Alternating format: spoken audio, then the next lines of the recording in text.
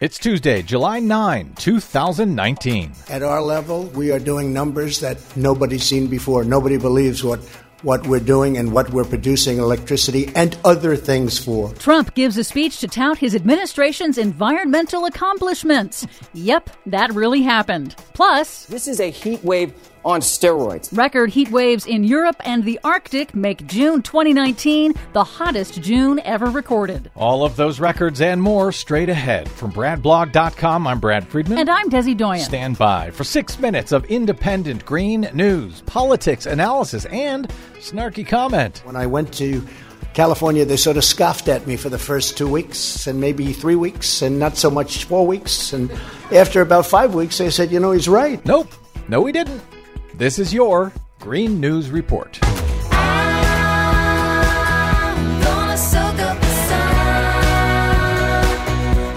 Okay, Desi Doyen, Donald Trump's touting of his own accomplishments aside, it was 90 degrees in Fairbanks, Alaska over July 4? Yes, it was. But before we go there, first, June 2019 was the hottest June ever recorded globally. That's according to the European Union's Climate Data Agency. And it was thanks in part to the record extreme heat wave that gripped Europe and broke numerous heat records in several countries, including shattering France's all-time highest temperature record. And the worst heat of summer hasn't even started yet. Climate scientists at the World Weather Attribution Group concluded in an analysis that the European heat wave was made at least 5 times more likely because of man-made global warming. Yeah, well, what do those scientists know about science? Plus, for the first time in recorded history, as you mentioned, parts of Alaska hit a record 90 degrees over the 4th of July weekend, part of an extended heat wave. Climate scientists have linked both of these record heat waves in Alaska and in Europe to a slowdown in the jet stream that's triggered by the loss of sea ice in the Arctic, which acts as a sort of thermostat for the planet. Climate scientists warn that extreme heat waves are becoming more frequent and severe due to climate change, and worse, they're hitting more frequently than climate models had previously predicted. They keep giving us all of this science as if we're supposed to do something with it. Well, that is the idea. Oh. In Washington, D.C. on Monday, a sudden torrential rainfall of 4 inches an hour in some areas produced life-threatening flooding, according to the National Weather Service,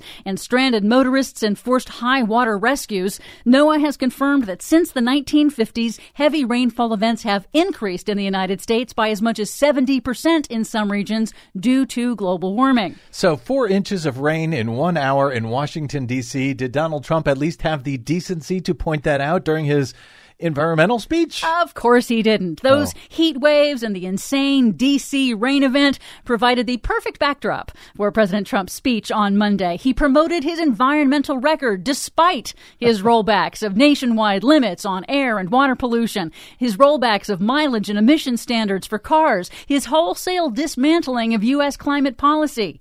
Flanked by his 2 senior environmental officials, both of them begging people not to look out the window, and both of them former fossil fuel industry lobbyists, Trump touted gains in U.S. air and water quality that occurred under previous administrations and didn't mention that he has reversed those gains since he took office. Air and water quality have actually declined, and climate warming carbon emissions have gone up in the last 2 years. He didn't even mention the word climate change. He did ramble about cleaning, quote, dirty forest floors. It's a lot of things happening, but it's management. You can't have dirty floors. You can't have 20 years of leaves and fallen trees, so you can't have that. That's why you have so many fires. Of course, there's not enough time here to debunk all of the false and misleading claims and outright lies, but this was emblematic of Trump's speech. We're working hard. I think harder than many previous administrations, maybe almost all of them. Scientists, environmental policy experts, and groups like the League of Conservation Voters say Trump has the worst environmental record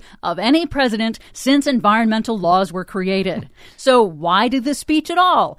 Polls show that voters are turned off by Trump's environmental record, especially women and millennials. The New York Times quotes anonymous campaign sources saying that with the environment and the climate crisis gaining traction in the 2020 presidential campaign, they are attempting to attract voters in swing states. So if he just shows up and says, I have a great environmental record, supposedly this is going to fool all of those women and other people who are concerned about the environment? That seems to be the idea. It just may work. But finally, some good news. Walmart has announced it's rolling out a network of electric car charging stations across Arkansas and plans to open a national EV charging network. And the U.S. Energy Information Administration has confirmed that in April, for the first time in U.S. history, renewable energy sources generated more electricity than coal for the full month. The bulk of the clean energy came from hydroelectric dams, but solar and wind energy were significant contributors. The decline of coal's pollution is good for anything that breathes. For much more on all of these stories and the ones we couldn't get to today, check out our website at greennews.bradblog.com. Find, follow, and share us, please, planet-wide on the Facebooks and the Twitters at Green News Report. I'm Brad Friedman. And I'm Desi Doyen. And this has been your Green News Report. Trouble ahead, trouble behind, and you know that notion just crossed my mind.